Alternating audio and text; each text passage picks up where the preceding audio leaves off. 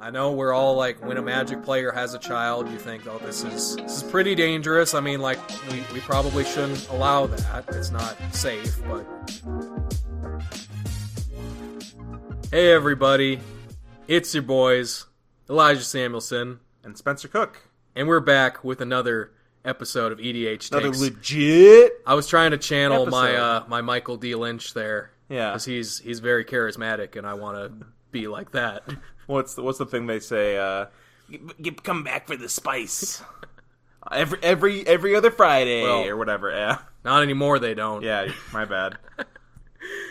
But yeah. Anyways, so we got a special topic here today because if you guys don't know, I mean, we come up with stuff together, but it's not often that Spencer takes the reins on the topic idea.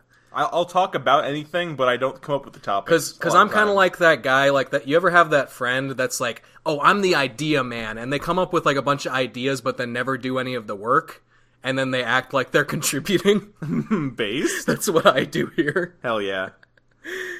Yeah, but go ahead. So anyways, yeah, so this is something Spencer wanted to talk about. So you want to introduce it a little bit, Spencer? Yeah, so the setup for this episode is a good friend of mine who is kind of getting into Magic, more so, playing some cards with his roommates and stuff like that. He asked me to build a deck for him based around just, something he wants. He wanted to make it a samurai deck because he really likes that lore and stuff, and he's like, Spencer, I'm not very good at building a deck. I don't really know what I'm doing. Maybe you could put a list together for me. And it got me thinking about, this topic that I've wanted to do for a long time, which is like how to build a deck, but this isn't like a deck building template like you've seen from, other podcasts and stuff. This is more like questions that go into helping yourself figure out how you want to build your deck. So the idea goes along with these lines is like there's like a couple steps you take when you're building a deck, and you ask yourself certain questions and when you answer them, it helps you make a deck that, is what you want it to be. Because I've definitely made decks where I built them, and they come together, but they don't feel like they do what I set out for them to do. Yeah, I think this process is more about figuring out what you want to do and how you want to do it. Exactly. So yeah, we came up with a few steps, and there's going to be questions you ask yourself as you go through the steps. Yep. And maybe, a lot of times when you're building a deck without thinking about these things, they may come up, but I think it's just a good to be aware of what options you have in deck building, because there are questions that you can ask yourself that will pull you in, diametrically opposed directions.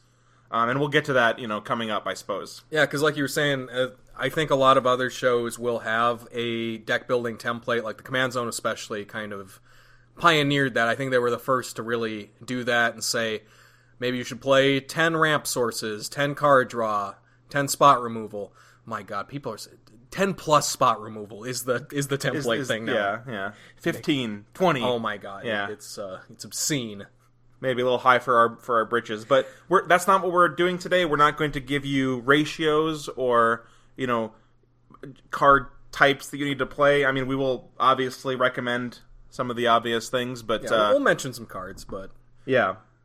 So to start off, the first step in making a deck is to start with a deck idea, and what that means is, just as an example, it's probably best to go by examples. So, a deck idea could be, some concept for a deck. Maybe it is a permanent type. Maybe you want to make like an artifact deck. Maybe you want like a tribal deck. It can also be something a little bit more abstract. Like, I know people have done the classic women looking to the left deck. That is an idea. Mm-hmm. Eli, do you have any decks that are like built off of an idea versus like that's not as simple as like tribal or like a Enchantress theme or something? Yeah, so I think you and I have this in common where we're more likely to build off of a theme or something we want to do than to build off of the commander. So I have most of my decks are kind of just like, I want to play a deck full of these big burly men, the Chumbo deck, or I want to build a Boros Hate Bears deck. Exactly. And then, so I pick the theme, and then the commander is kind of just whatever facilitates that theme the best. And So that's how I think we would go about it. But at the same time, I think you could go from the angle of, oh, this commander looks really cool. I want to build a deck around that, and so that's the idea of it. Yeah, some good examples other than what I've said that aren't just like card types is I know Josh Lee Kwai has his Tim deck. Commander Replay has his tap creature tribal deck. Mm-hmm. I didn't have this deck for a long time, but I made a River Hoopu tribal deck, which was based off of the creatures that had activated abilities that 4 or 5 mana draw a card, and it was based, not to go into it, but an idea of something that you want to do. But yeah, like you were saying, Eli, the idea of like picking a commander for that idea is actually our step 2. After you've got an idea for what you want, you need to pick a commander to facilitate your idea. And that can kind of be step 1. Like, your step 1 might be like, I want to play this commander. Mm-hmm. So if that's the case, then these are so they're kind of intertwined a little bit, but I think from our perspective, that the commander is more of a secondary thought. Yeah. Or it could be the primary thought, but you really should go back and think about what you want. You reevaluate, like, what am I, like, if you're like, oh, this commander's really cool, then you go back and be like, okay, what do I want to do? And then you kind of approach it from that level first. And you'd be like, okay, wait, is this commander still fit what I want to do? Yeah, so, like, for me, the Boros Hate Bears deck, I had a mono white deck that I felt just wasn't aggressive enough, and so I wanted to make a Boros deck with a similar, like, Hate Bear theme, so I thought, well, what are Hate Bears? They're usually 2-mana creatures with some kind of static ability that hampers your opponents, and I thought, what would be a good commander to facilitate this idea? And this was around the time that the Return to Ravnica. Exactly. I always forget the Ravnica name Allegiance. Of the set. Yeah, Allegiance. And so they had Tajik Legion's Edge, and initially when he came out, I thought he was kind of shitty, but playing him in the Hate Bears deck, it's just consistently you're able to play a 2-mana Hate Bear on 2, and then turn 3 you play Tajik, and his Mentor ability actually sort of acts like a slow-acting Anthem onto your Hate Bears, and just gives them enough punch to actually be impactful in combat. Yeah, so it's kind of like, you have that theme that you decide that you want to play, and then you're like, okay, this commander kind of works in a cool way with this theme to facilitate it somehow, or maybe even not facilitate it, but add to it, right? Yeah. Like, because it doesn't make the Hate Bears, like, more Hate Bears, but it does, like, make them bigger creatures, or, let you hit with them and stuff, so that's cool. Yeah, because I think oftentimes the idea of picking your commander off the theme, people would think, well, I want to make this tribal deck, so I need to have a creature that either is the tribe or specifically does something with the tribe. Yeah, so I think a good example of not going that direction is, so there's, I mean, so, that River Hoopu tribal I was talking about earlier, which, Azure Mage, Spectral Sailor, cards like that, right? The obvious, card for that would be Thrasios, right? Because Thrasios is that effect in the command zone, like the 4-mana draw a card, maybe put a land into play. But the angle I went with it was, so it's a bit of an abstract theme here, but so the idea is if you're playing like a Azure Mage River Hoopu type card, you want to be holding up your mana on other people's turns to activate it. Maybe play like a untap all your lands, kind of like Wilderness Reclamation or Seaborn Muse kind of thing, right? Mm-hmm. So you can do it multiple times. And it got me to thinking, what's a cool way that I can, not spend my mana on my turn and hold up mana on my opponent's turns? And I decided to go with Kadena Slinking Sorcerer and play a morph kind of build, because Kadena allows you to play morph creatures for free, for 0 mana once a turn, and then you hold up your morph abilities, your unmorph abilities, whether they be counter spells, board wipes, value, something like that, and then you're able to, if it's not necessary, you can, just draw your cards with your Azure Mage effects. And that was the idea for a commander that facilitated something that I wanted to do. Mm-hmm. So that's a really interesting, kind of way to approach it. I know, Eli, like you were saying a moment ago, we're not big fans of like I want to play a elf deck, so my commander has to be an elf, right? Like, yeah. I mean, not necessarily tribal, but like, I want to play an equipment deck, my commander has to care about equipments. That's not necessarily the case. You could play an equipment deck and have your commander just be a source of card draw through something else, right? Or whatever. Yeah, probably my number one thing I think about when building a commander deck, I mean, aside from a select couple of decks I have, is what I want the mana curve to look like, and the commander plays a big part in that. That is a big thing. So I'll talk more about that in one of our later steps, but that informs a lot of my decision on what kind of commander I'm going to play. Because like in the Hate Bear deck, you have tons of 2-drops, so you can play a 2-drop on 2, or you can play 2-drops on 4. Yeah. But playing a 2-drop on 3 and then having an extra mana open, it just... I hate doing that. That feels really incredibly awkward to me, so... Mm-hmm.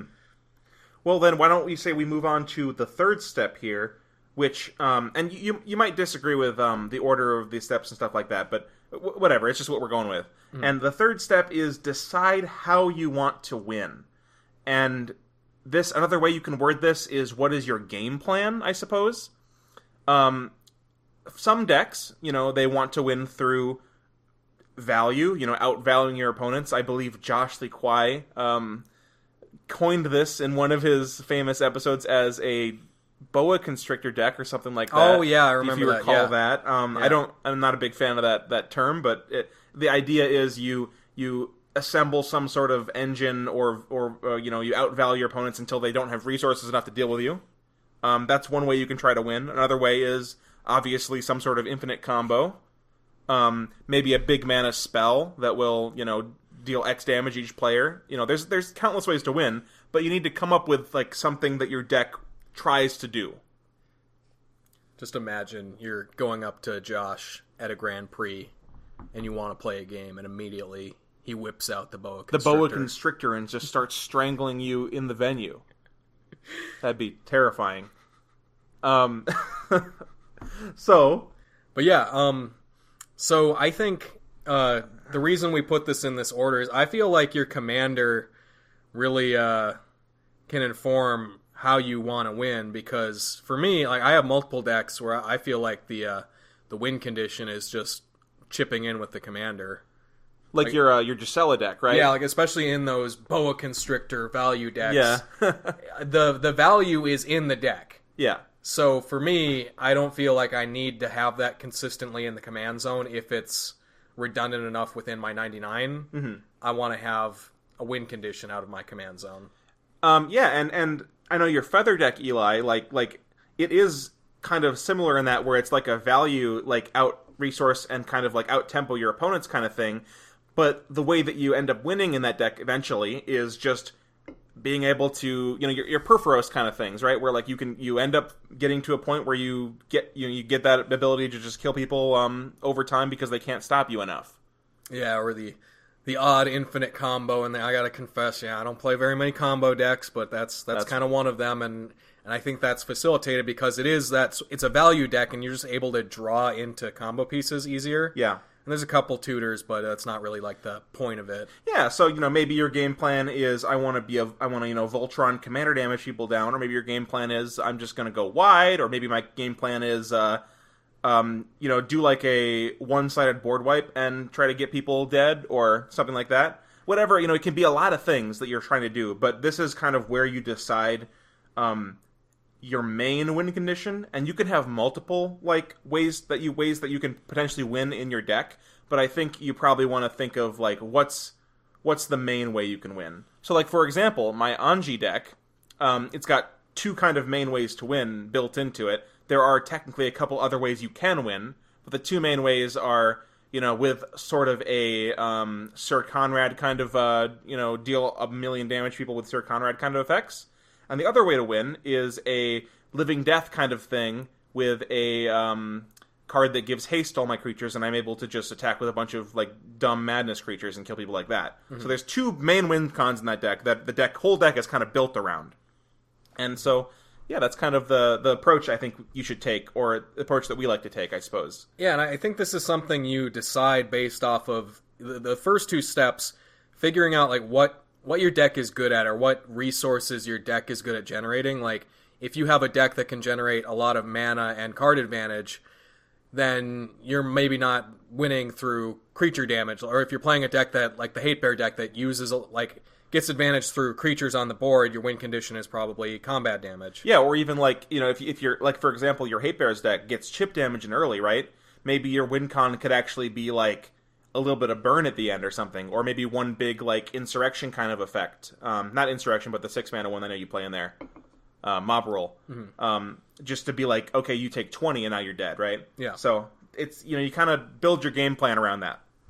Well, what do you say we move on to the final step 4? And this is kind of a big one. Yeah, the big one. So this is kind of similar to step 1, but getting more specific about it, I think. Yeah. This is, what key things do you want to do, and at what point do you want to do them? And what that means is, just to use some of the decks we've been talking about as an example, your Hate Bearer Tajik deck wants to play a Hate Bear, and specifically you want to play a Hate Bear on turn 1 or 2. So that's what thing do you want to do, and when do you want to do it? Permission to be cringe. Yeah. Oh, I'm going to say the rhyme again. Yeah?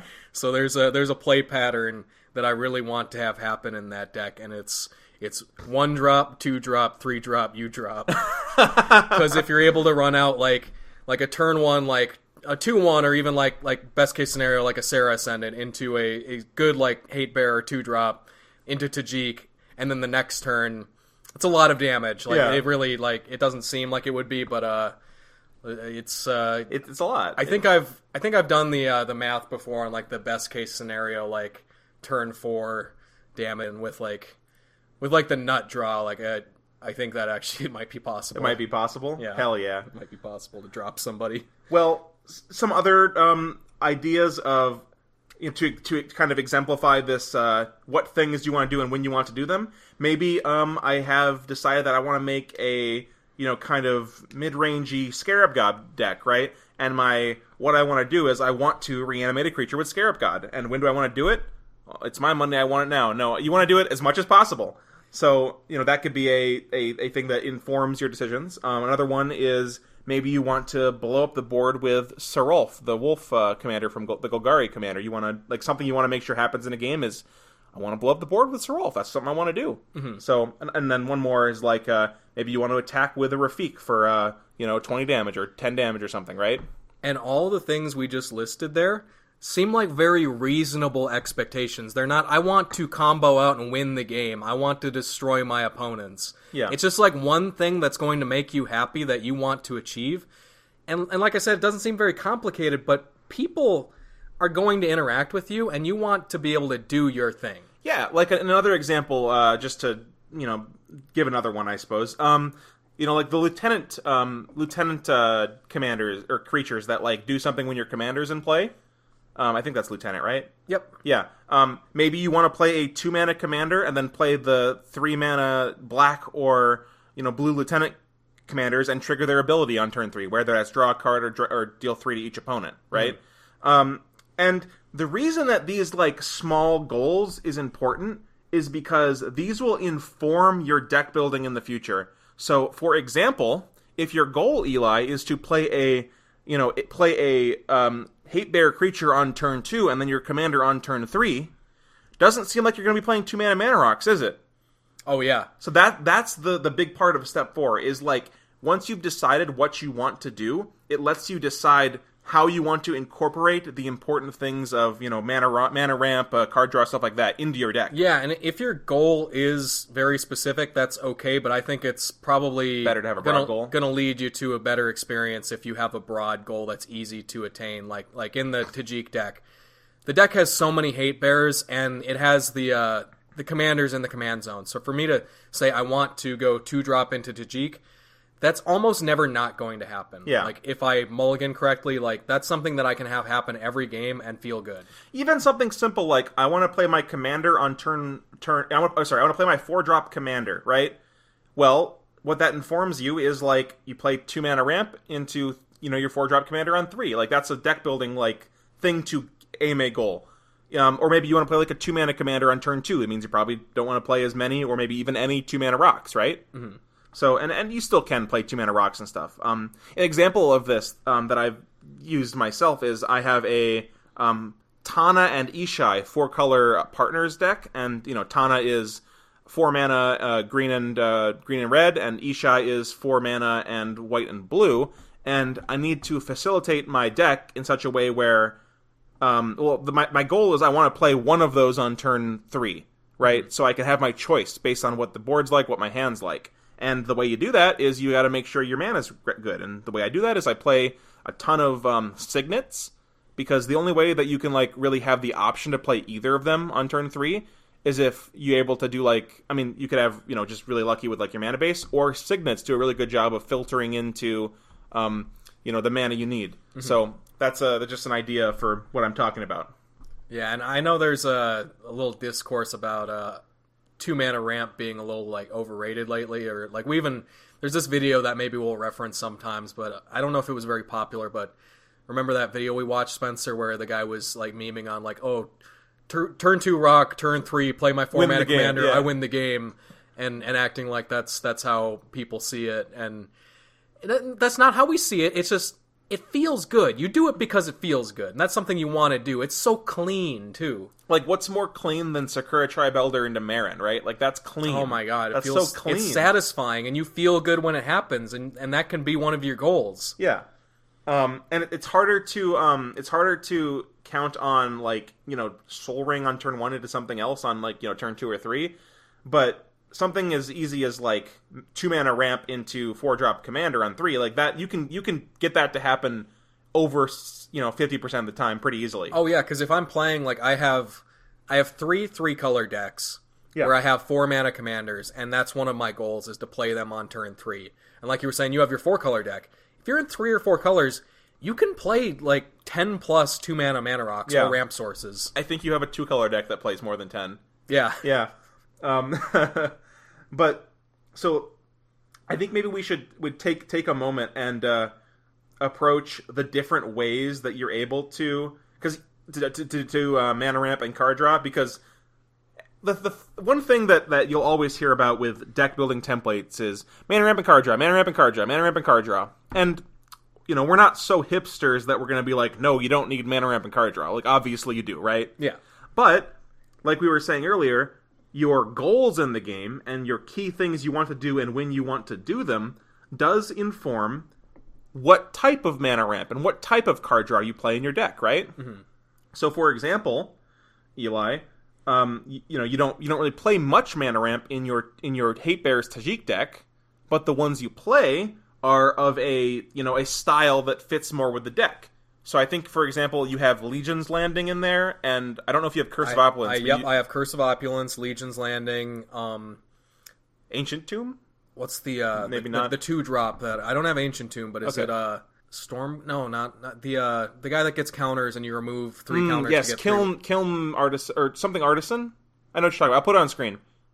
Whatever the card's name is. Yeah, I was just looking at the other. I don't know. I'm blanking on it right now, but it doesn't have very many though. It doesn't have like 10 cards like this. Yeah, to my recollection at least. Like I made 3 or 4 maybe. I make adjustments to the deck pretty often, but it's not something that it's not like I play one of these cards and I'm like, oh, I really need this mana to be able to play this thing on a certain turn. It's just like I play these cards because they're on the theme and they allow me to deploy more threats more quickly. Yeah, another example of me doing this is I have a Cheville deck, and Cheville wants you to kill your opponent's creatures to draw cards, and I think a cool way for me to do that is to play Mana Dorks into Edict creatures. So I can, because Edict creatures will, end up killing up to 3 other opponent's creatures, and then also, your own creatures, maybe kill a Mana Dork, and maybe you play like, Guardian Project stuff where you draw off it, or like Midnight Reaper, so you draw off your own creatures dying as well. Mm-hmm. So I do play a little bit of land ramp in there, but not really. Don't play 2-mana rocks. Don't play like too many like rampant growth effects. Play more Mana Dorks for that reason. So it's a cool thing. Or like we both played decks with plenty of equipments, right? Yeah. The cool thing about an equipment deck and an equipment package is you can find equipments that will ramp you or equipments that will draw you cards. Yeah. So equipment tutors are just super awesome. So in our equipment decks, I think you and I don't know your list exactly, but we don't really play as many mana rocks in those decks because the idea is you play your creature or on 1 or 2, and then you get the mana that you would normally get from Mana Rock on 3 off of like a Sword of the Animist, right? Yeah, something you play like that. Sword of the Animist, Hearth and Home, Dousing Dagger. Yeah, so many things. So let's just quickly just to list a couple things of the types of mana ramp, the different kinds of ways you can ramp in a game, like in different decks. We got Mana Dorks, We got mana rocks. We got land ramp, of course. You've got rituals. We talked about the last three. Maybe we want to talk about rituals for a second here. I think it's much more rare that you want to play a deck with rituals, but I think there is a place for it. Like if you're playing a very explosive deck or the kind of deck that's capable of like refilling its hand really easily. Yeah, or maybe like a Kess deck or something with flashbacks. You can do it multiple times. Yeah. Something like that, maybe. Mm-hmm. Yeah. You can do land-based ramp, meaning like lands that will generate multiple mana. So like Nykthos, Ancient Tomb, Cabal Coffers, maybe like Lotus Field kind of stuff like that. Yeah, like for example, in my Thalia mono white deck, that's a deck where I'm not playing any mana rocks and next to no like ramp sources. Like I have some of the white ramp, like the ketchup ramp. Yeah. But I have this whole like kind of Weathered Wayfarer package where you tutor for something like Ancient Tomb or Nykthos or a Myriad Landscape. Yeah, or even, I know you play like Lotus Field and stuff in there. What's the land that lets you turn it into a Thespian stage? You can turn it into a Thespian stage. So if you play a Lotus Field, then you turn your Thespian stage into a Lotus Field. That's like making it cap for 3 mana instead of 1. So that's something you can do. So there's a lot of tricky stuff you can do with just your lands. I know that people really like to, especially our boy, friend of the show, Benny Smith, hates Temple of the False God. But I think Temple of the False God plays a very interesting role in Commander. Like if you're able to like look at it the right way and just add it as like an extra land in your deck. Mm-hmm. One of my favorite things to do with, and this is a ramp package or like a ramp play pattern that you can do with just lands, is turn 3 activate your Myriad Landscape and the next turn play your Temple of the False God. Yeah. And you have 6 mana on turn 4. With just lands. Yeah, that's cool. That's cool. I like that's that. a fun, and then you play your Sun Titan with that 6 mana and get back the Myriad Landscape. Very cool. Done it like once or twice. It feels really good though. Yeah. And then a couple more, not in a category, but a couple more creative ways to do ramp or mana. You can, maybe you're playing like a creature-based tokens deck, and you do like a Druid's Repository kind of thing to make mana to do ramp, or maybe like you do the Josh Lee Kwai. He's the only person that ever did this. He has coined the brought back kind of... Josh Lee Kwai did this on a command zone, and no one else had done it before. Hear me out here. You play a fetch land, then you play brought back, and it's like you're ramping in white. Oh my god. Crazy. Yeah, I've seen a lot of whitelists lately of the... that was a joke, by the way. Doing that thing, what's the Foretell one? Oh, what is it called? Cosmic Intervention. Yeah, that's a cool way to do stuff. Yeah, so that's a new one. There's play with that, but I wanted to talk about Mana Dorks for a second, because you were talking about our friend that you might be making the deck for. I also have a deck idea that I'm throwing around, because I don't get to play a lot of 3-drops. So I was thinking I want to make this 5-color 3-drops deck. It's just like all the best 3-drops. Yeah, because I never get to play them. They're just they're weird on the curve, so they ick me out. But you want to play them. The 3 and 5 mana slots I consider them cringe. It's like a nails on a chalkboard thing. Yeah, perfect. But I'm thinking for that deck, I would want to play a lot of Mana Dorks, because those are the only, or one of the only ways that allow you to play a 3-drop on turn 2. Yeah, Mana Dorks, or I suppose like the auras, the enchant lands. Yeah, stuff like that. So I would want to play my 3-drop on turn 2 and then feel really good about it. That's like the only thing I would want to do. Yeah, so that's good. And then maybe moving on from that a little bit, we talk about the big mama in the context of Commander, and that's card advantage. Within the context of what we've been talking about so far this episode, you're going to imagine, if you would guess, you'd say, we're going to talk about how the rest of your deck building, your commanders, your goals, whatever it is, informs how you want to fit card advantage into your deck, right? Mm-hmm. It's not always as simple as like every green deck wants to play Harmonize because it's a good, card draw spell or something, right?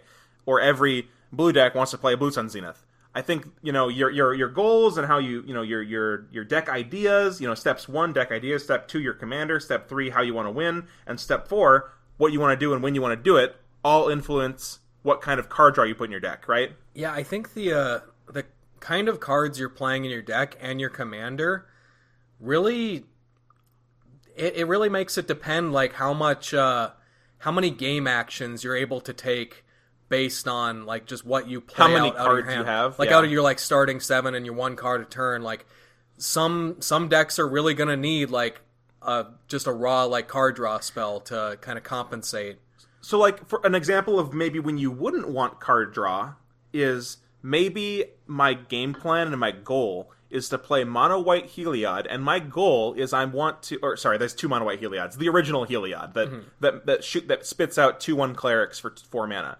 Maybe my goal is that's like all I want to do. I just want to keep making cleric tokens. If that's the case, I don't want to spend 4 mana for a card draw spell. I want to make a cleric token, and that's what I'm going to spend my mana on. So in that case, with those very specific goals in mind, you probably wouldn't want to do the same card draw that, other players would do in most normal decks, right? Yeah, or like the, I'm going to bring it back again, the Tajik deck. One of the ideas of that as an aggro deck is, I understand, as somebody who's played aggro for a long time, the weaknesses and the pitfalls of that. And one of the main weaknesses is getting blown out by a well-timed board wipe. So the idea of that deck is to pressure a board wipe by putting enough damage on the board that somebody has to board wipe you at a time where you're really not losing that many cards. Yeah. So I want to be able to pressure a board wipe by just playing like 2 low CMC creatures and my commander. And then turn like my 4-drops in that deck, or like anything over 4 mana, is either extremely impactful or something that doesn't get swept away in a board wipe. It's like Planeswalkers at 4 mana, or the gods that are indestructible. Yeah, or I know you also play a nice package of lands that have activated abilities that do things that let you spend your mana without committing to the board. Yeah. So like War Room, or what are the lands that make the castles? Yeah, the castles and stuff like that. Mm-hmm. Like an example from me talking about this different kinds of ways that you can get card advantage or draw cards in your decks. I'm in the process of building a partner deck with Tevesh Szat. And Tevesh Szat has a minus ability. I think it's -1, maybe actually +1.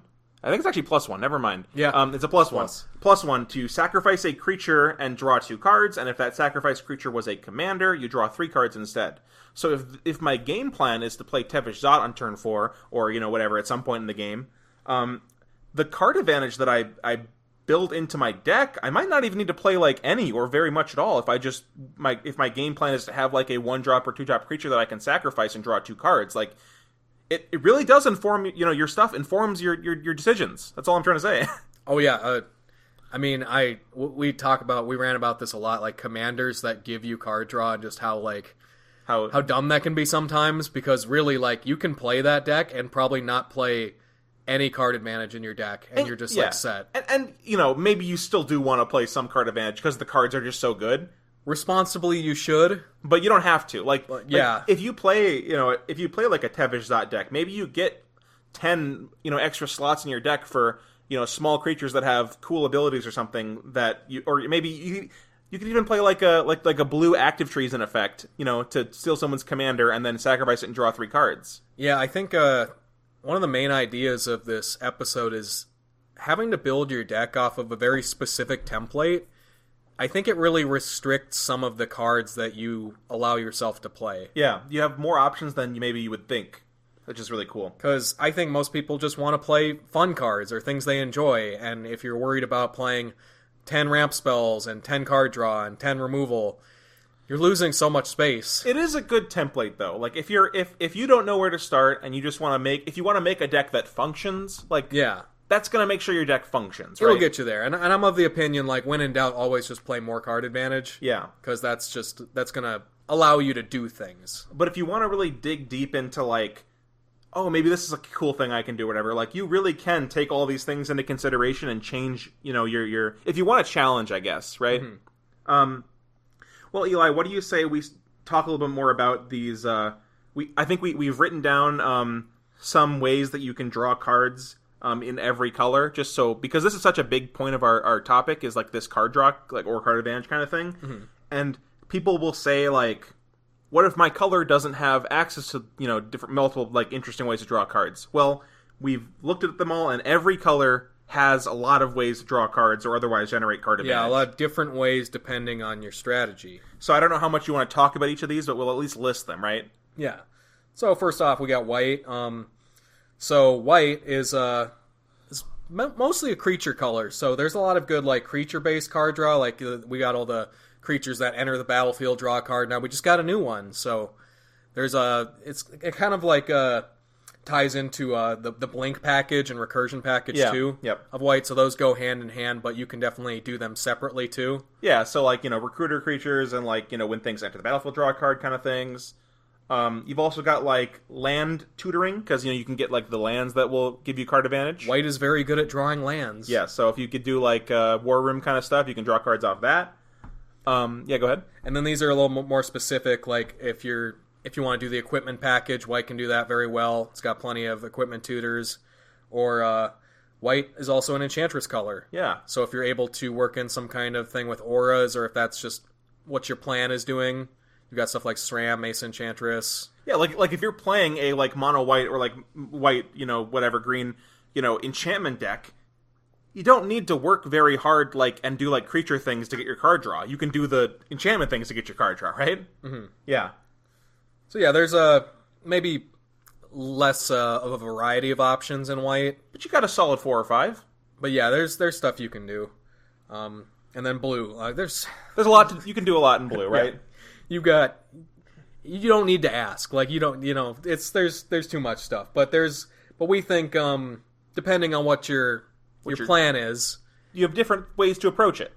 So for example, one way that blue will end up drawing cards is drawing a lot of cards with one spell. So for example, if you're playing like a blue-green ramp deck, you might want to play like X spell draw cards, or something like a Seagate Restoration to draw several cards at once, right? Yeah, this is like the big mana burst all at once draw. This is the perfect kind of draw for my mono blue deck, which is a deck that makes a bunch of soul rings. Yeah, so when you have 12 mana, you can just be like, okay, I draw 6 cards, and then I still have some more mana to do other things, right? Yep. And then kind of contrary to that, you've got the drawing kind of one at a time when things happen. Yeah, the incremental. Yeah, the obvious being like Risic Study and stuff, but you also have like effects like Bident of Thassa or Coastal Piracy, like when you hit someone with a creature, you draw a card, or some win thing, draw a card, right? Yeah, the classic. Do you want to talk about the next couple, Eli? Yeah, we've got the some pretty efficient and even multi-purpose sometimes card draw. Like I really like Mystic Confluence. You have the Thirst Cycle that like the 3 mana instant speed ones, but you have to discard a card type, otherwise you discard 2 cards. Yeah. Factor Fiction is a really good card advantage source, but also like it's insane in like graveyard decks. Yeah, it feels so. These are like not like big card draw, not like one at a time, but they're just kind of like medium amounts, and they're like efficient and do something else as well, right? Yeah. So that's kind of cool. Yeah, and then you also have looting, which similar to red, like you can do a lot of cool stuff with like looting and then recursion. But yeah, you probably don't have to lean on looting. It is an option, in but blue, it's probably not a thing. But it's probably pretty specific. But looting is always more efficient than just straight card draw. Yeah, because it usually doesn't like you put a creature into play and it doesn't cost any mana from that point yeah, forward. because looting is often not strict card advantage. Yeah, but it's definitely card velocity and selection. Mm-hmm. So I think that's and you can get that. Yeah, you can get that off of like a Jace or something in your command zone, the 2 mana creature Jace. Yeah, and then you got kind of similar to white, you've got a suite of creatures that come in and draw you 1 card in blue, and blue also can use the blink strategy with those cards. Yeah. So you've got stuff like like Trinket Augur, Mage, yeah. Augur Bolus. Additionally, you also have like the creatures that will draw cards in other ways. So like Arcanist the Omnipotent, big 6 mana commander that will tap and draw cards. There's the Wizard one that you tap a wizard, draw a card. Mm-hmm. Mystic Archaeologist is kind of a cool card. That's like your River Hoopu. Yeah, River Hoopu, Spectral Sailor kind of stuff. Yeah. Yeah, and then they also have just some big dumb fatties that just draw so many cards. The classic Consecrated Sphinx, So I this is going to be kind of mean, but I knew somebody at the old Elemental Games game shop who was he had some really bad decks, but he had this funny, weird coincidence of just almost always having like a turn 1 Soul Ring or like turn 1 Mana Vault into a very early Consecrated Sphinx. And man, you can play a lot of shitty cards when you just drop an early Consecrated Sphinx. It doesn't matter. Yeah. It's so many cards. Honestly, a lot of Sphinxes kind of fall into that category too. It's kind of a theme for Sphinxes to draw multiple cards. Yeah. Jin Gitaxias too, yeah. Yeah, that's another one. Jin Gitaxias is it's a lot of card advantage. And then the last thing, there might be more that we're missing here, but the last thing we got is wheels. Blue's got some good wheels and stuff, so. Mm-hmm. But yeah, again, like the looting thing, I feel like in blue. Like, wheels are very good, but it's something you don't have to rely on so much for your strict card advantage, because wheels are drawing your opponent's cards, so that's kind of the downside of it. Usually wheels are, like maybe you might play that flashback wheel card, and your like idea is like you can entomb it into your graveyard or something, right? Mm-hmm. So, and now we have my favorite card draw color, black. Well, the thing with black is, it feels like to some extent, it is one of the best card draw colors, if not the best. Like, you can draw. I mean, I don't know what other color lets you draw 40 cards for 3 mana, right? Yeah, Necropotence is. It's got to be like. I don't know, man. Like, do you think the most cards you can draw? Like, you got a gun, you got 1 bullet, you got Necropotence and Rhystic Study. Which one you kill? Which one you shoot? Which one you put the bullet? Well, it depends on a lot of things, but if I'm worried about someone like comboing off, like they can see half their deck with Necropotence, so that is scary. Yeah, it's an insane card. So yeah, I'm gonna say that's our first black theme is like enchantments that have either triggered abilities that draw cards or activate abilities that draw cards. So obviously Necropotence, like you said, Eli. Yeah, you get a lot of people saying Phyrexian Arena isn't a good card anymore. I disagree with that. I think it is a good card. I like it. It's just it's very solid. Like it's a grindy card. But I believe in Commander as an attrition game and a resource accumulation game. So I get that if you top deck it like later in the game, it's not great. But that's the case with a lot of cards. You've also got like effects like Greed, which will draw you cards.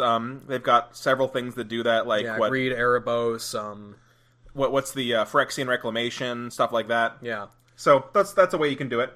Yeah, you even just got straight spells that will draw you cards, like a Read the Bones or a Night's Whisper. Yeah, Black's got these like efficient 2 to 3 mana spells that will draw cards and lose you life. And shout out to Dana Roach, big fan of he's a big fan of those effects, friend of the show. Yep. You've got a lot of black creatures that will draw on like an ETB or something like that, or they'll draw multiple cards or just one. Favorite of mine, not a really great card, but I kind of like it for personal reasons, for Phyrexian Gargantua. Oh, yeah. 6 mana, 4/4 that draws 2 cards and enters the battlefield. Mm-hmm. Kind of epic. I love Disciple of Bolas. Yeah. That can draw an insane amount of cards, and it gains you life. It's a black card that doesn't make you lose life for its thing, so that's awesome. There's this whole, like, bunch of creatures that will say, like, whenever a creature dies, draw a card. Yeah. Like, what's the Morph one? That's one of the OGs. Not Midnight Reaper. That one is... Yeah, so a lot of things that do that. And that also synergizes with, other things that aren't card draw that trigger when things die. So, for example, if you're playing, like, a Marin deck or something, or maybe some deck that wants to play, Dictate of Erebos or something like that, or a Grave Pact, like that probably might be a kind of card draw effect that they lean into, right? Yeah. Yeah. And then we also have this whole category of, like, big spells that just draw a ton of cards or just have a huge impact. We got the bane of competitive EDH, Ad Nauseam. And to some similar extent, Peer into the Abyss. I've seen that in some CDH decks as well. Yeah. And then Bolas' Citadel. Of course. Oh, my God. As for some worse cards, you've got, like, what is it? Damnable Pact or Demonic Pact or something? It's like... Black X, draw X cards, lose X life, or something like that. Oh, yeah. You got some random things like that. Those ones aren't usually as good as the blue ones, but you can do them. Mm-hmm. And then you've also got, this is the last kind of thing, is tutors. If you have, like, 3 card draw spells in your black deck, and you have, like, 5 tutors, you really kind of have 8 card draw spells in your deck, right? Oh, yeah. So, black is really the only color that can tutor for anything, for the most part. Yeah, because I think, like, Command Zone or anyone, like, most people will say a universal tutor represents any card in your deck plus the mana cost of the tutor. Yeah. So if you demonic tutor for a Ad Nauseam and cast it, like, that's just, like, extra Ad Nauseam in your deck that costs 7 instead of 5, right?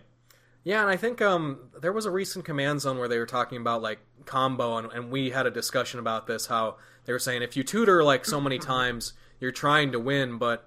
I don't know. I think we're of we're in the kind of games where we might just like tutor for a card draw spell. Yeah, they were saying stuff like if you're tutoring for a combo piece. And no, I don't really vibe with that mentality. I think in a lot of games, tutoring for some card advantage, or something like that is a play I'll make a lot. Yeah, and I understand. We don't play a lot of combos, so like, but I even feel like if I was playing a combo deck and I have my demonic tutor on turn 2, right? Am I gonna like tutor for my combo piece without the other combo piece in my hand? Play the combo piece the next turn, and then just like wait. Like I don't. That doesn't feel like a good play. Bro, I play Anji and I tutor for Squee because it's an extra card every turn with Anji. Yeah. I do that. Yeah, I get you because like that card advantage like is more likely to get you over like a long game. I feel like it's more likely to get you both the pieces that you need rather than just having one random combo. I mean, that's also like assuming your combo piece isn't very good at that moment. Sometimes the combo pieces are just great cards, and then then you just get them because they're amazing. Right. So that's the little bit of a push and pull there. But let's go into green real quick. Regarded as the best card draw color by the greater community. Maybe we have some disagreements with that. Maybe not. Who knows? But that's that's digressing at this point. So green does, like I mentioned earlier with the Mana Dork thing, green does a good job of. They've got these kind of two categories, and that's little creature draw and big creature draw. Yeah, green goes wide or green goes tall. Yep. So the little creature draw is like when you play a green creature or when a creature enters the battlefield, you draw a card. Or maybe even the when this creature hits somebody, you draw a card. Stuff like that, right? Like the 3-mana creatures that do that or something. Yeah. Whereas the big creature draw is like draw a card for each green creature you control. Or sacrifice a green creature and draw equal to its power and discard. Yeah, Greater Good and Rishkar's Expertise, I feel like are the best versions of this, and they're insane. Yeah, and you've also got the 6-mana creatures that will draw for each green creature when they come into play. Do you remember what those are called at all? There's a couple of them. There's two. Yeah, the Regal Force and something else, whatever it's called. So those are like your two main ways to draw cards with creatures in green, and those are usually the effects that people will draw with in green, right? Like those are like how people build their decks in green, honestly. But then you've also got like regrowth effects. I know you're kind of a fan of regrowth effects, Eli. So why don't you talk about that a little bit? Yeah, so I have a Gruul Spellslinger deck, and there's plenty of card advantage in red, but it also has this whole theme like of regrowths and being able to replay your few card advantage spells or just like your really important spells. So something like Praetor's Council. Yeah. That's a huge card advantage card because it regrows your entire graveyard, and it is 8 mana, but it's just that card's or like a regrowth that gets back multiple things or even just the right thing. It's kind of like I don't know. It's an interesting form of card advantage, like being able to rummage away your stuff and then regrow it later. It's on that same. I mean, it's not the same, but it kind of shares that with a tutor, where a regrowth turns into whatever effect you had in your graveyard. It can turn to that, whereas tutor could turn to anything in your deck, right? Yeah. So one of the things in that Gruul Spellslinger deck is I'm playing Harmonize and just being able to regrow Harmonize or copy it with like a red fork spell. Yeah. Another thing I think you do in there is what's the dredge? The dredge get 3 lands. Oh yeah, so this is a pretty unique one. But so if you have Life from the Loam, thank you, and cycling lands, you can effectively it's not very mana efficient, but it's a really cool engine because both these cards are good on their own, but you can just keep Life from the Loaming back your cycling lands, and then you cycle them away, and then eventually you get your Life from the Loam back, and then draw some extra cards. Yeah, so I learned that from somebody at the old Elemental Games shop, and I thought that was a really cool thing. So I thought, well, I'm not playing traditional green card draw because I don't have big creatures or lots of creatures, so I'll do something like that. Yeah, and talking about that, like traditional green card draw, like you and I, Eli, most of green's card draw is in the form of those creature effects, right? Yeah, but green does have a couple of like one-off card draw or like unique card draw effects that I think people will overblow and think like Harmonize kind of stuff, right? Harmonize was a color pie, like Ben/Rake. It was color shifted from the Future Sight. Like set. Green doesn't get those effects. Like that. The only two that I could come up with on short notice were Harmonize and Sylvan Library as ways to like draw a bunch of cards not related to like creatures or like on one card, not with like an engine. Sylvan right? Library is a weird old ass card that is not something you would ever see. They don't really print like Harmonize effects these days. Like it's really just those two as far as I know. Yeah. I mean, I don't know a ton about green. I don't know a lot of green cards, but as a white or a Boros player, you have to know your enemy. Exactly. And oftentimes that is a green deck. So I've taken to mostly playing like I'll play Alms Collector in a lot of decks because typically the green card draw is pretty reliant on something like a Rishkar's Expertise or a Greater Good. And the ones that aren't, the ones that are like whenever a thing enters or something, those are removable, right? They're creatures that can die, or they're enchantments which can die. So, yeah. Okay. Also, we mentioned this a little bit earlier, but green does have that like hit people with creatures draw card effects. Yep. I like those. And then last we've got creature tutors. A lot of your green card draw spells are creatures, so creature tutors will get you them. Yeah, like being able to tutor into a Regal Force. Yeah. Or not Regal Force. Regal Force, right? The one that draws a bunch of cards when it enters the battlefield, equal the number of green creatures you have. That's Regal Force, I think. Hopefully. Hope so. Something like that. I know what I'm thinking of, but I might have the name wrong. But anyways, yeah. So that's about it for green. I really don't think green holds a candle to blue and black. Yeah, no, I think definitely blue and black are up top there. Green has some engine things it can do with creatures, but it's a little bit more fragile, I guess, in my opinion. That's how I see it. I really think like the best answer to green card draw, I mean, less so with the like cast a creature, draw a card type of card, but the big draw, like the burst all at once draw. Yeah. You can spot remove their biggest creature. But you can't... Like, if they have multiple, then you're kind of boned, but... Yeah. You can answer that with, like, a Swords to Plowshares. Yeah. Okay, well, let's talk about red next. And something interesting about red, I think, is that red really has the least, at least in my experience, has the least different kinds of card draw.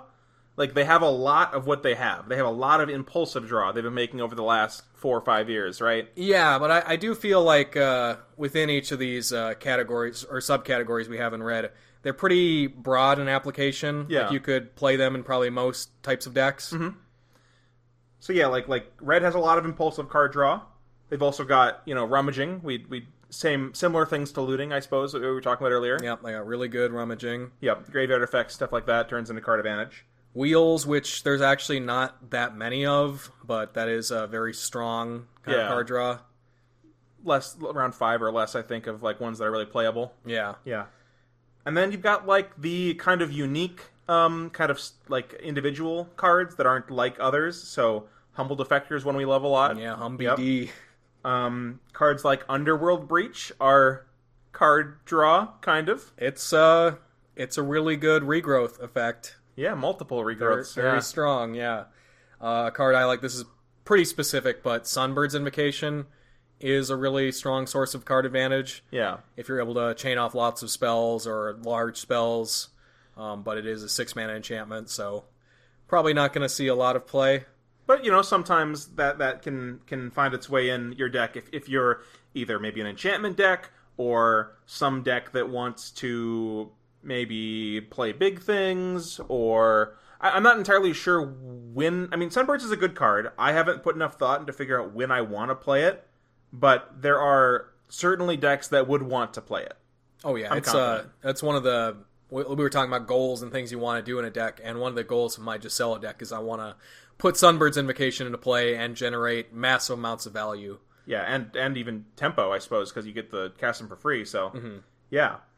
Well, I think that's about what we have for the card draw, card advantage kind of like overview, I guess. Yeah, so pick your card advantage based on what kind of deck you're building and what you think you need. Like, what's the CMC of this card draw? Like, what kind of commander do I have? Exactly, and there really are so many options that you really can tailor it to what you're trying to do. Mm-hmm. That's kind of the main point we have here, I think. Mm-hmm. And then the last thing we have here to talk about in this sort of deck building, I don't want to use the word template, I suppose just suggestions, philosophy, is we want to share some deck building resources, because, obviously when you're building a deck, you don't want to be on your own flipping through a binder or looking at, a pile of commons in a card store. Yeah, you should know how to use the internet. Yeah. It's your friend. I'd recommend it. obviously, Well, Magic Twitter's not your friend. Twitter, that part of the internet's not going to help you that much. they like you. They want you to think they're your friend, and then they get you. No, but like Gatherer or Scryfall, obviously, ways to search for cards. Mm-hmm. Probably the most important resource. Yeah, I'm still trying to wean myself off of Gatherer because Scryfall is a vastly superior service. Yeah, it's they even have the card images for me whenever I edit these videos, poggers. Mm-hmm. But obviously, would be remiss if is that the correct use of that word if we did not talk about EDHREC. Oh yeah, EDHREC. Like as much as flack we give it, I use EDHREC when I'm looking at a new commander. Yeah, any time I build a deck or think about building a deck, you check the EDHREC. It's another source of data you can use. Yeah, because mostly what it's doing is it's pulling information from other sites and then just displaying that to you in an easily consumable way. Whereas, like we're going to mention here, deck hosting sites, you can like search your commander on something like Tapped Out or Archidekt. Yeah. And I think EDHREC is just a good way of showing you what those have, not necessarily Tapped Out, but you could do a bit of both because it's just hard to like look at an entire deck list and see like, what's this person playing in their deck? Because you don't want to just look at the entire thing necessarily, I think. You could, and if you wanted to, you could be like, oh, I'm going to go look at, for example, I know Dana Roach has like his Archidekt like up to date with like his 400 decks that he has or something, right? You could literally go onto that Archidekt and you could look at all of his decks and see what kind of cards he plays. And you could look through that if you wanted to. It would be a little bit difficult. It would take some time. But you could use that to get ideas. Mm-hmm. So, and same with anybody. You could look at the Command Zone deck lists they have in their descriptions, for their Game Nights episodes, stuff like that. Yeah, and I know a lot of Magic players are probably pretty big on trying to show how unique and clever they are, but I don't think there's ever anything wrong with getting a little help from outside sources. Even like in-person sources, or even like online. Like talk to your friends if you have any. I know Magic players, like you and I, Eli, we don't have friends.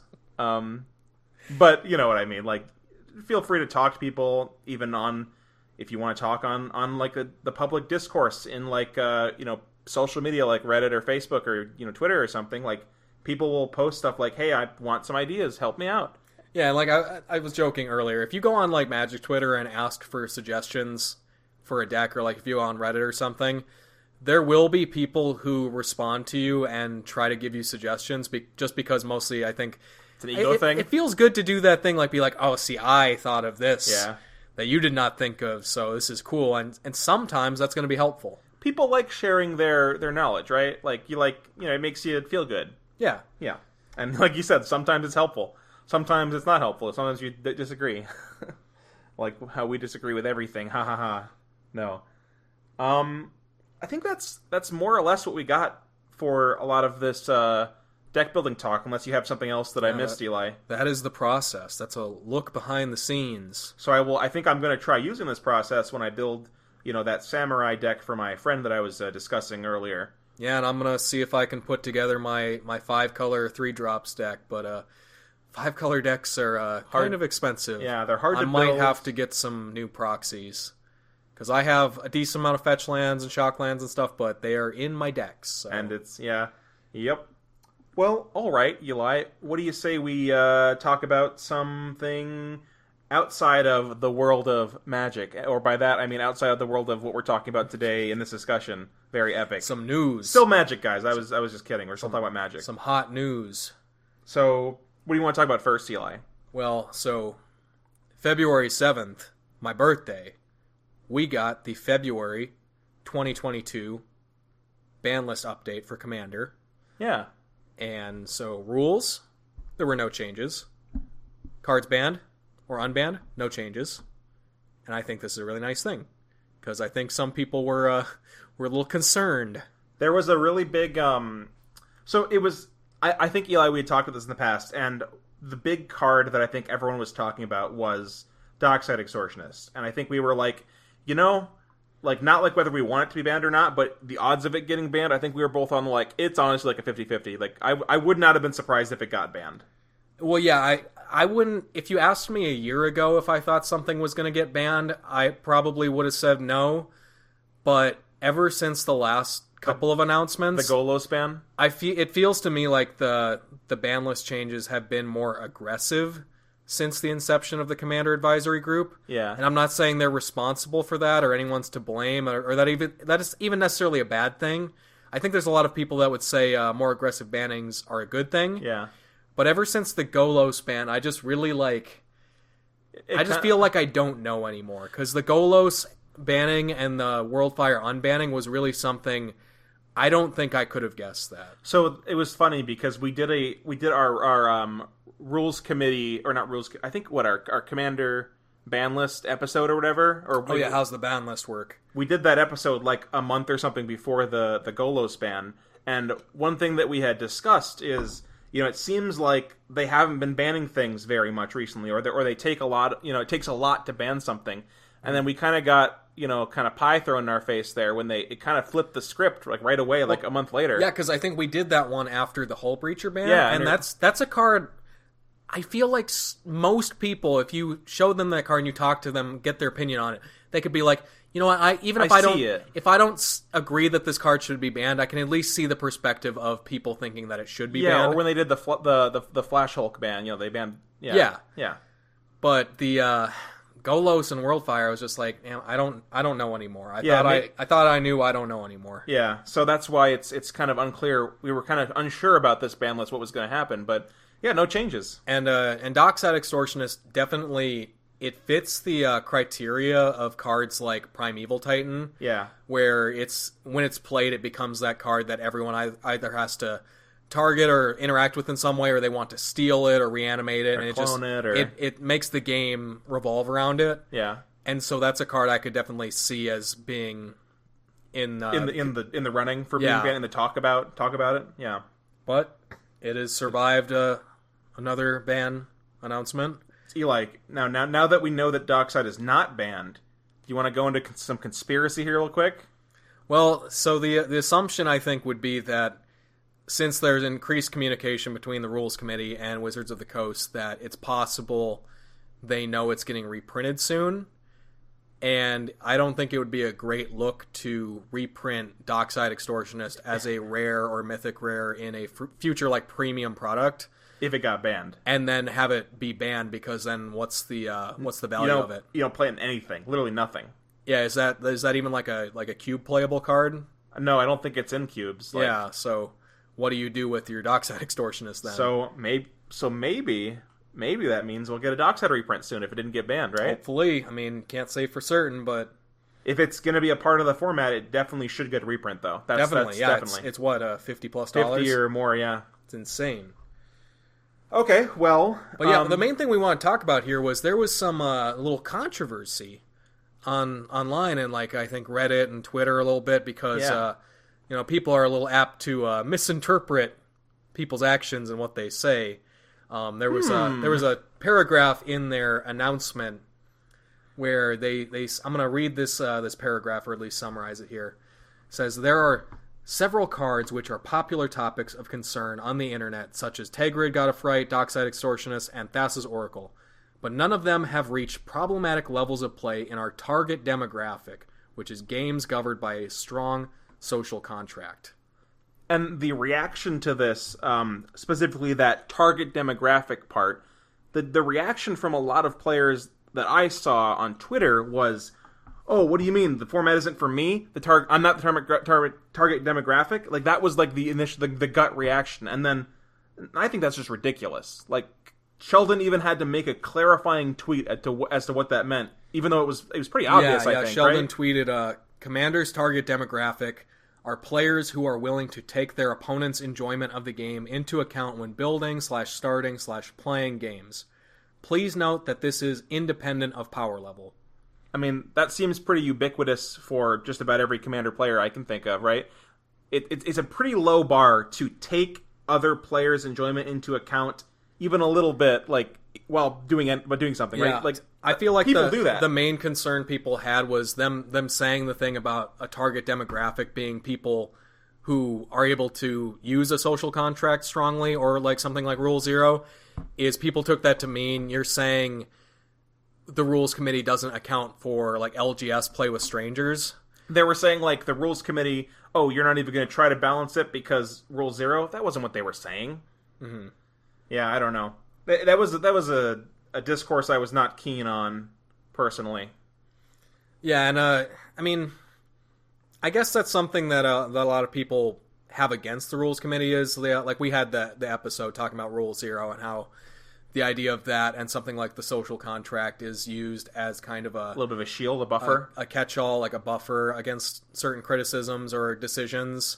But, I mean, as we talked about on our first episode of the year, like the thing the professor said, where Commander is just a broken format. Yeah. And it's just not going to work. You have to pretend that it works. And I think you kind of have to put some onus on the players to make it work, and you have to be able to have a certain level of empathy and understanding about what you think people will enjoy to have enjoyable games. I think I would agree with all that, yeah.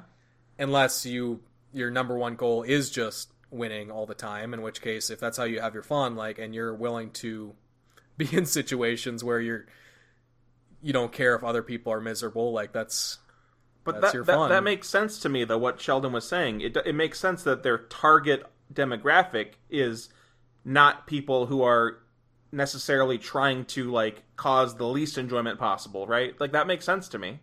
Yeah. Like, why would you balance the format with, like, for people that are not trying to, have people have fun? Mm-hmm. I don't know.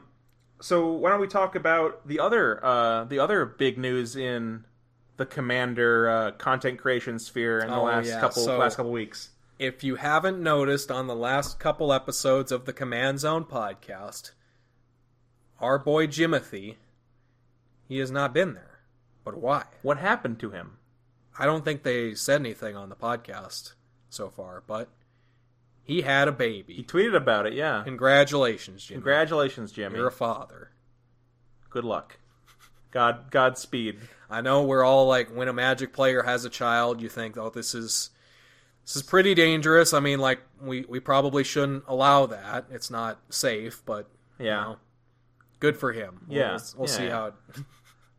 No, really, yeah, nice for him. That's a nice thing.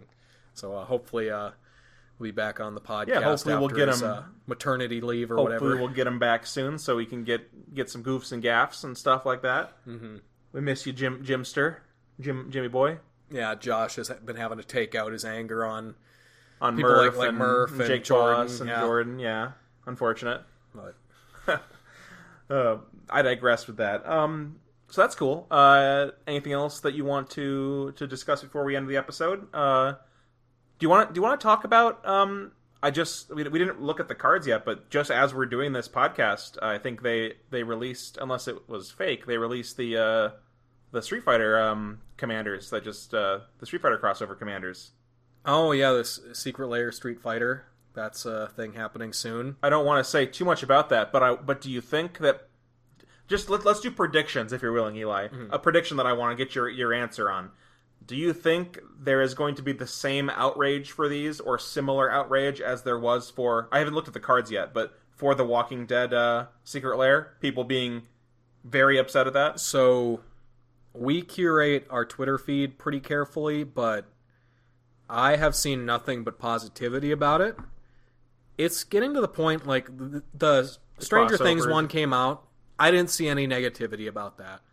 The Street Fighter's coming out. I've seen nothing but people getting excited about that. So do you think we're past that? I'm starting to wonder if the Walking Dead fiasco was the result of just Mitch being really upset about it from the Commander's quarters, and then riling up, like, his fan base and part of his community, and then, like, making it seem like a bigger deal than it really was. Yeah, because I think since that, everyone has sort of been like, shut up, Mitch. Like, we're not listening to you anymore. Yeah, from my recollection, Mitch was the really big guy in that, and also, like, I don't know how much of this crossover is there, but it was a lot of, like, Reddit. Yeah. Like, and I don't know, if they're the same people or not, but so at least what we're seeing, and maybe players just haven't learned about, maybe they haven't figured out what to be mad about yet. So maybe we'll have a second wave of anger. Yeah, we'll see. I look forward to seeing it, but I also don't look forward to seeing it. But besides that, I mean, it's been a good year so far. I think. I mean, it's only been a month and a half, but I think things are going all right. We got a cool new set coming out. Actually, well, the pre-release happened last week, but the set should be coming out Kamigawa next week, right? Yeah, Friday. I think this Friday. Yeah. Excited to get some cards from there, I think. I may be going back to the local game store for the first time in a long time. Based? We'll see. We'll see how the weather is, but... Yeah, so let us know if you got any interesting things to say about our deck building ideas. How do you go about your deck building process? Like, what are your steps? Like, what do you start with, and where do you end? Yeah. Also, if you want to share about if you got something you're really excited about in Kamigawa, you can talk about that if you want. Whatever you want to talk about. We like talking about things, so we'll probably respond to you. Yeah. But anyway, this has been Spencer Cook. Yeah, I've been Elijah Samuelson. Yeah, give us a follow on Twitter. Give us a subscribe, like, dislike, comment, absolutely. And we will be back later this month.